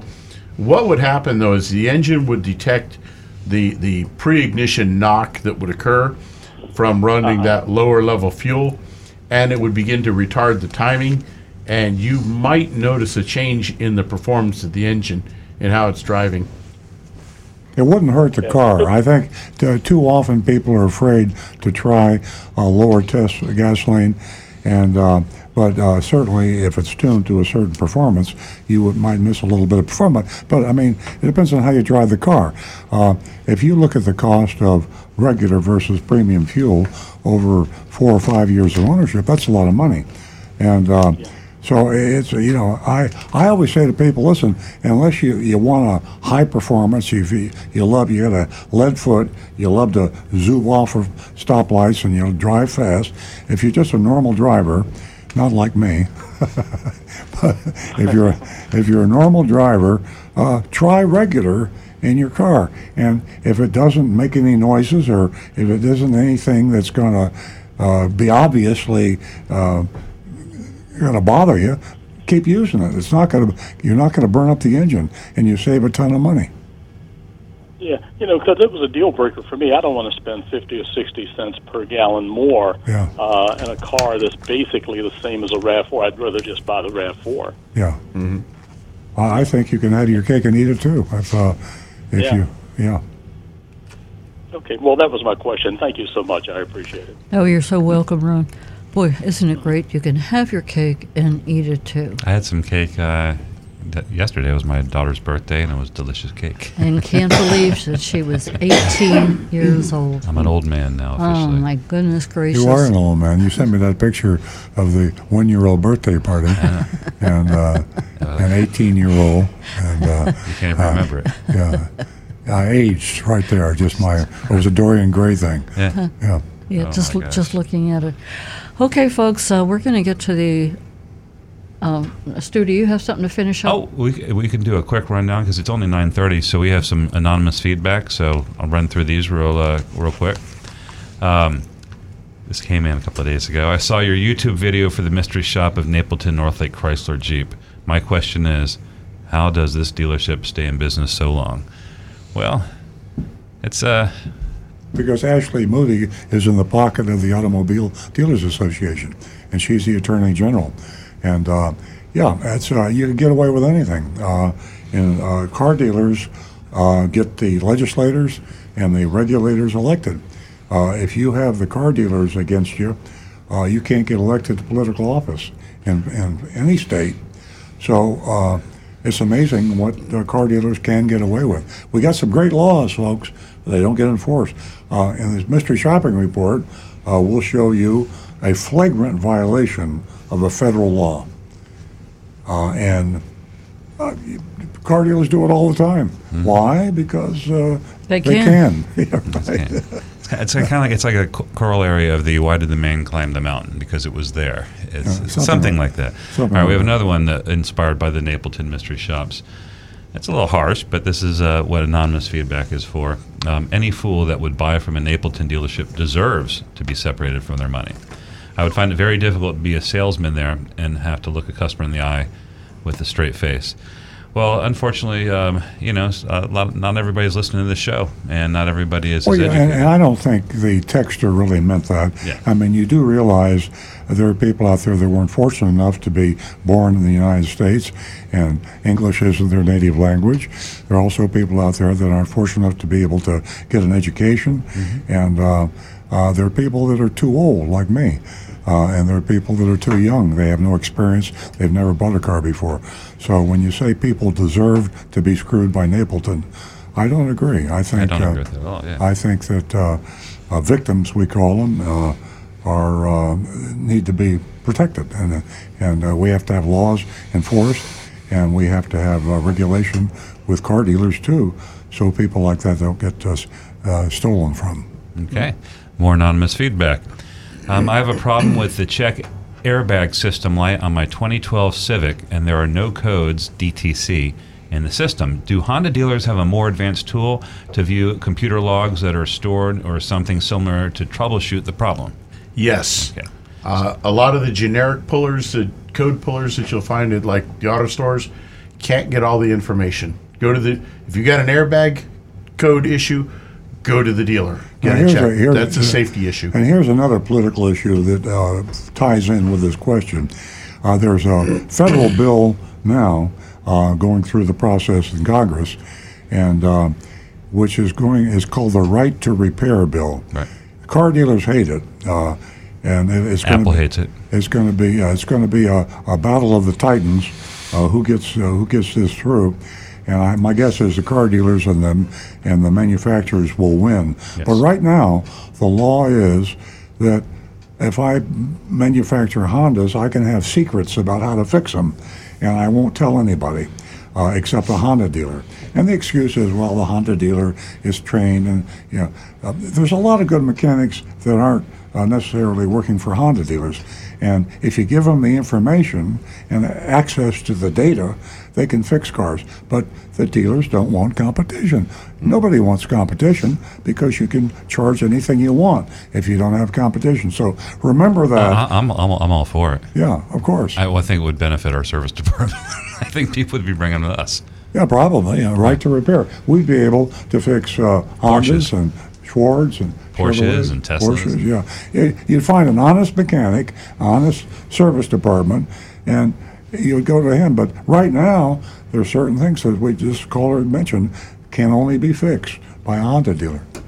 That'd be a great thing. All right. Okay, I have an anonymous feedback, but I'm looking at my watch, and we have a mystery shopping report to get to, and Stu has something to say, and I'm wondering if this could wait until next week. You and I shared this anonymous feedback in the car. Go ahead.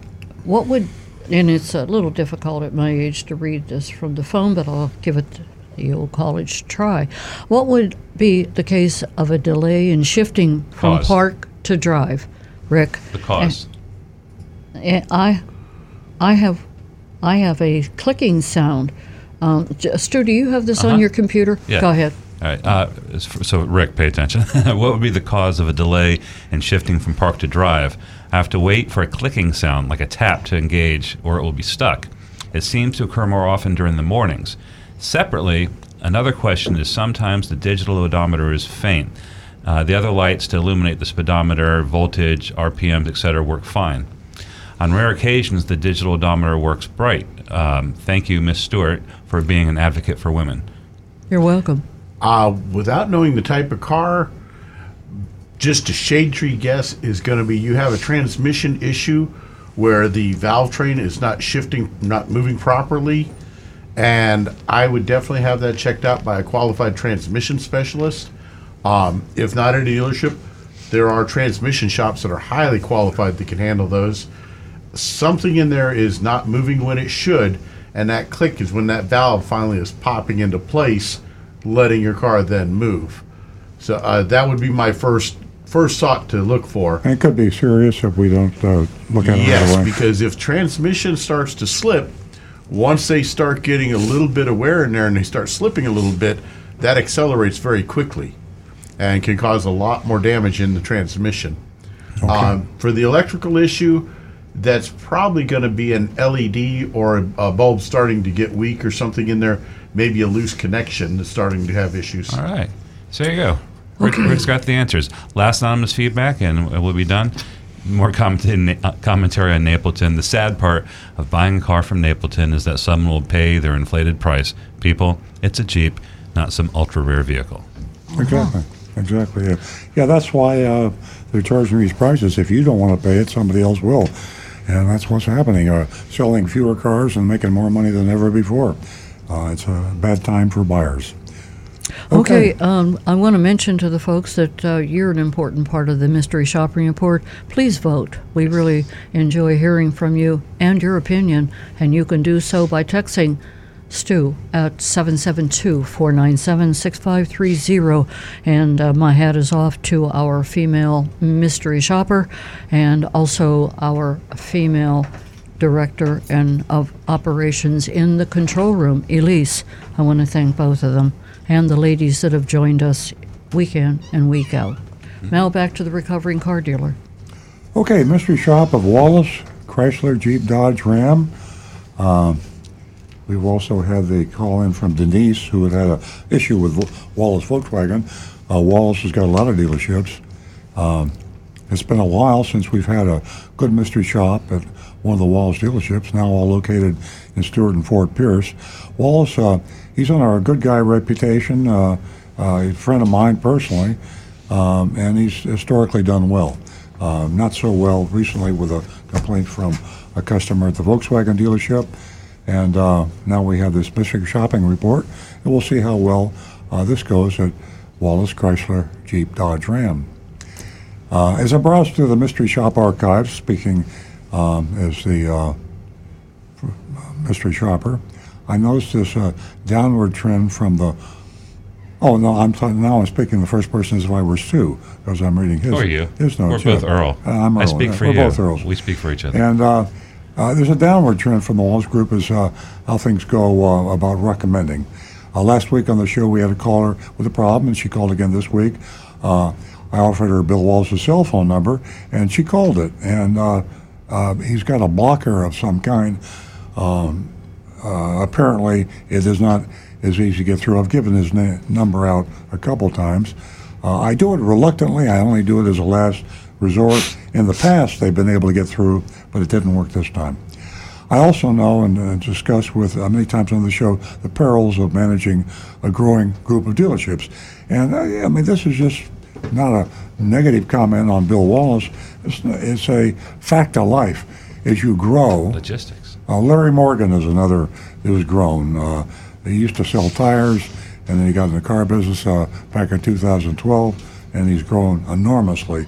You can only get so big, and watch what's going on. It's a lot harder to put good managers in positions of responsibility than to do it yourself.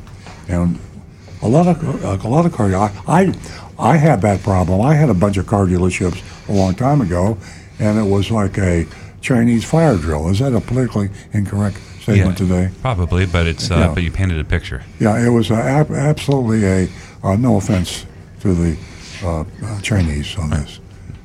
Although there are problems with the Chinese. I digress. Anyway, it is absolutely impossible for me to run 6 dealerships. And I got better with 5 and 4 and 3 and 2. And finally I got down to 1, and we do a pretty good job. So Bill Wallace, you got 25, I think. I don't know how you do it. Larry Morgan, same thing. You can't do it. You just have to have really great people. And I couldn't do it. I couldn't find that many really great people. Okay, it's 13 dealerships is what he's got. Bill Wallace got 13 dealerships, all of which, by the way, required. I don't think this is correct, Stu. You said it's right from their website. 25. Yeah, I think it's. Oh, is that right? Yeah. So he had 11 dealerships in 1997 from his dad. I'll correct his website, because what he did is he sold the Ford dealership to AutoNation. Oh, okay. And then when he sold the Ford dealership, that he multiplied afterwards. So anyway, it's the trivia. We last investigated Wallace. Interesting to just us. Yeah. I'm going to stop you for a minute. How in the world do you keep all of this information in that vault of a mind of yours? Genius. You are indeed. I truly am. Sometimes it's frightening. Okay. It scares everyone. We leave the room. Yeah. She's called the men in the white coats, and they're going to have me committed. On many occasions. She's trying to pacify me now. We last investigated Wallace Jeep, October 2020, mid-pandemic, but pre-inventory crisis. Agent Thunder and Agent Lightning, I remember that, yeah. Came in on an ad promising a really low lease payment. As a matter of fact, this was Agent Lightning's very first mystery shop. How cool is that? I love it. Okay, I hope Agent Lightning is listening, because this is really kind of historical. Yeah, it's nostalgic. Yeah, not hysterical, but historical. Although Agent Lightning received better treatment and a better price than Agent Thunder, both were subjected to bait and switch and other sneaky tactics like requiring impossible to get rebates to get the low price. So we sent Agent Lightning back to the place where it all started in hopes that Bill Wallace and his crew could stop the series of stumbles. Stu used the word ignominious. I crossed that through. You did. So all your omissions are premeditated. Yes. Okay. Now I understand. Okay, here's the actual report. I am as if I were Agent Lightning. I pulled into the lot a little afternoon and was met by a woman in a golf cart. Her name was Michelle, and she was a greeter. She collected some information with me and said, Diego, or is that Yeah, you got Diego, it right. yeah. Diego would be here to help me soon. We waited for a minute, then Michelle offered to take me to him. I climbed into the golf cart next to her, but before we could depart, Diego pulled up in his own golf cart. They're having fun. There's golf carts all over the place. I tell you what, and they tried to get me to buy golf carts at the dealership, but I don't. I was afraid to be too many accidents, people being run over by golf carts. I vetoed that to the extent I could veto it. When I used to play golf, I was reckless in my golf cart. That's probably why we don't have golf carts. Diego hopped out, introduced himself, and asked how he could help. I told him I was hoping to take home a new Jeep Wrangler today and asked if he had any available. Diego clapped his hands together loudly and exclaimed yes and suggested they go inside. I'm trying to visualize Diego clapping his hands together. I'm picturing the character in Dora the Explorer, but... Yeah. We found a desk, and Diego asked for my license, made a lot of small talk before finally asking what monthly payment I wanted to have. Key question, you always ask monthly payment. You pray that they give you that number, because if you will buy on a monthly payment, they own you, and they will make whatever profit and price they want to get. Never buy on the payment. I said that I'm most likely paying cash, so that's not important to me. After a series of qualifying questions, Diego determined that the four-door sport model would be perfect for me. I went along, probably the only one he had. He then started writing on what looked like an information sheet and asked me my credit score. I asked, why does that matter since I'm paying cash? Well, he's not going to tell you that, because it matters because he's going to make more money if he can finance the car, and he's hoping that he can talk you into financing it because he makes more money when he finances the car. But very logical. Why would you want to know my credit score when I'm paying cash? I left this little detail out, but he replied, oh, I forgot. But it had 30 seconds earlier, she said she would have paid. Well, it's part of the, it's a part of the, what is the word, what am I trying to say? He's well trained. The word track. Word track. We warm. moved on. I said I heard that this was not the best time to buy a car, but Diego disagreed. Of course. I mean, who is he, Earl Stewart? No car dealer is going to tell you not to buy a car. He said it was a great time to buy a car because people were getting premium dollars for the trades. Now, when he said that, the evil Earl fondly admired that. He's thinking on his feet. You know, what do you say when everybody knows you shouldn't buy a car? Cars are priced thousands of over a sticker. How do you say? Well, don't focus on that. Accentuate the positive. Right. So the positive is he's getting more on his feet. Did you say he was thinking on his feet? He was thinking on his feet. You know, but listen here, he was talking out of his... He's tap dancing. Oh, I'm sorry, I can't say that. He was dancing on his feet is what he was doing. I told Diego Rick I didn't it. have a car to trade. Diego said, on this he bounced back. Diego is like he just bounced back. I love it. You can't get anything past him. He says, Teflon. I'll still be getting a great deal today because prices will be going up. And you know, if there's just a teeny weeny nuance of truth, it's a glimmer in any of these things, and the buyers want to buy. And if you give them reason to buy, they'll buy, and that's what they do. And Diego gives them a reason. Diego really, he's a pro. I mean, the evil Earl loves the guy. I could see his twisted logic if I concentrated really. But the secret to success in selling is twisted logic. Think about it. I mean, a good salesman will sell a refrigerator to an Eskimo, right? Right. That's twisted logic. Right. And he uses elements of the truth to twist them around. Yeah. Twisted genius. Really twisted good. logic. Yeah. Diego suggested we head out to the lot to see their inventory. Outside, there were 4 Wranglers. Diego asked me to pick one out so he could get the keys.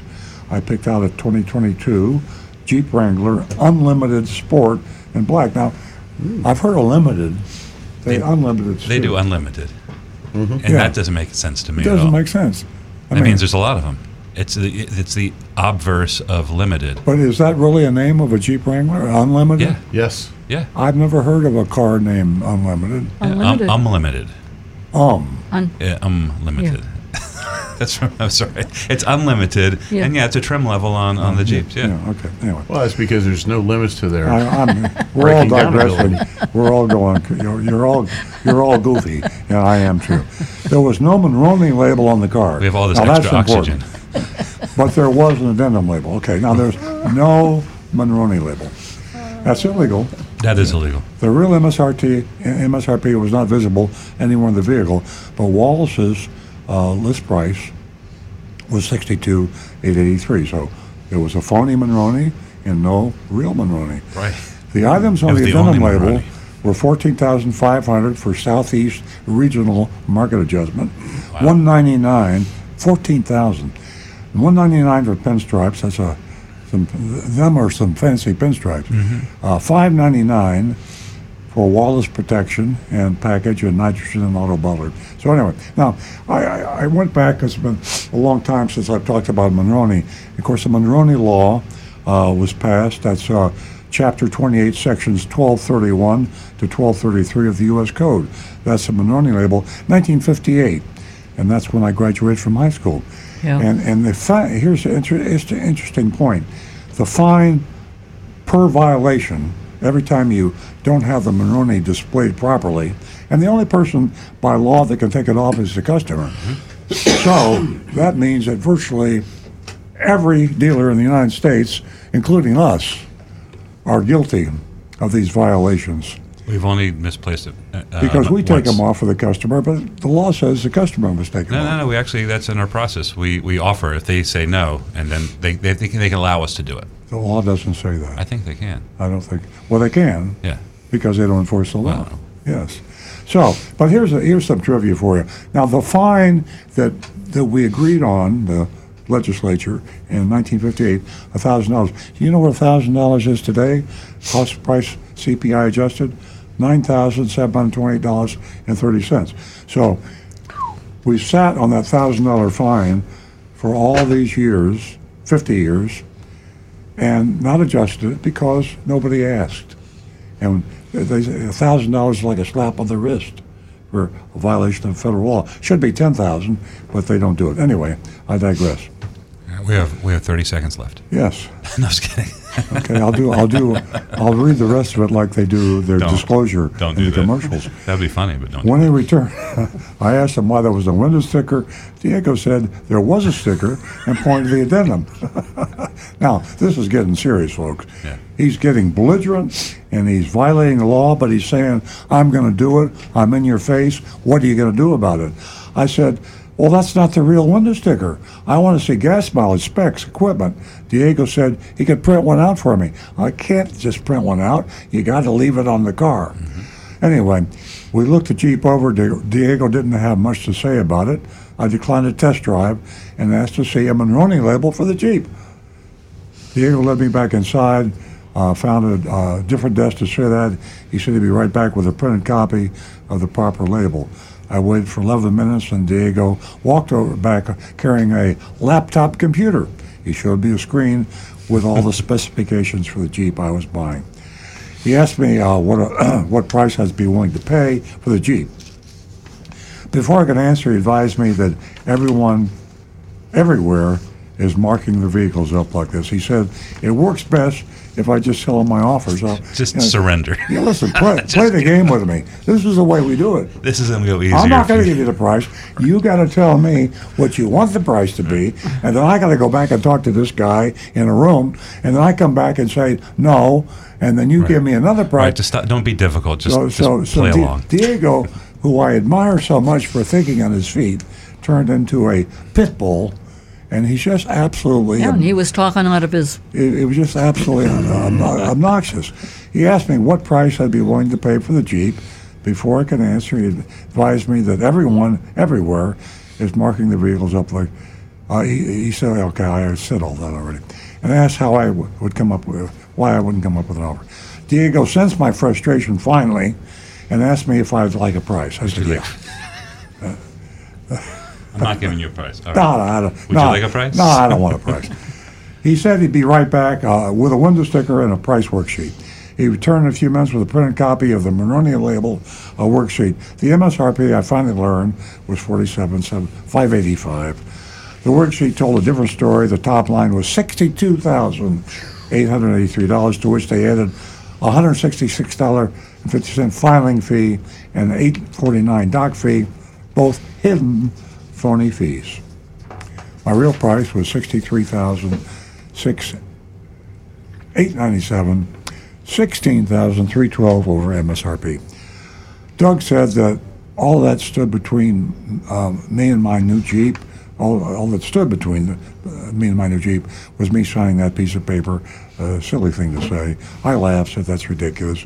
I asked him if that was the best he could do. Diego said it was, since I was paying cash, and told me about the finance specialists they had. Oh yeah, that's when we were really going to get your money.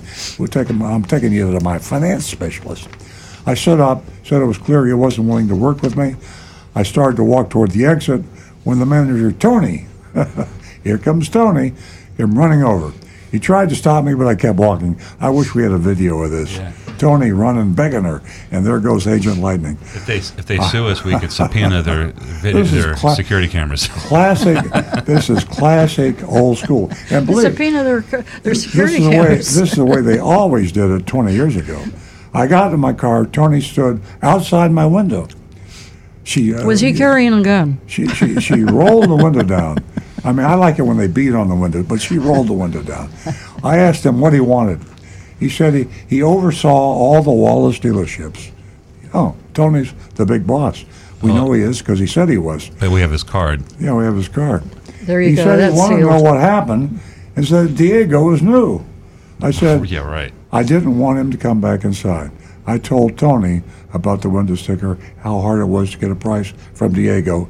He told me to forget about Diego. Don't worry about and Diego. Come back inside Forget about so he Diego. could personally take care of me.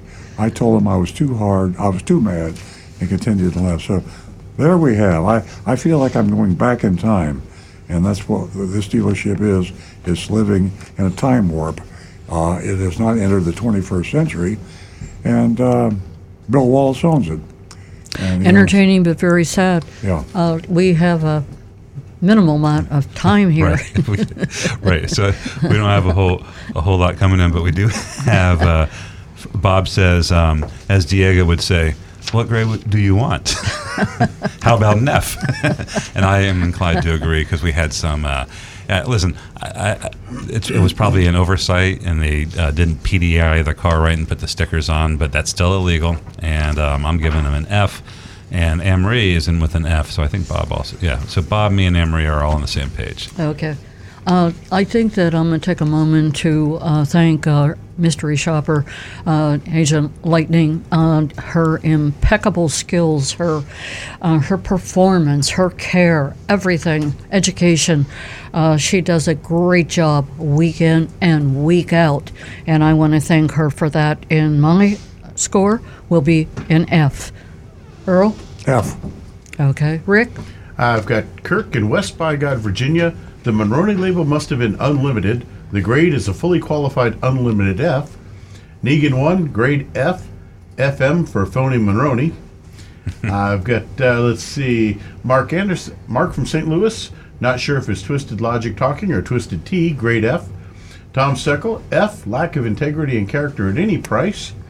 Mark Smith, I have to fail them, F. Tim in Yuma, what an insulting experience encounter, F. Scott Hunter, F. Mark Ryan, F. Wayne Veit, FFF. And Brian Sidlaco, forget about it, F.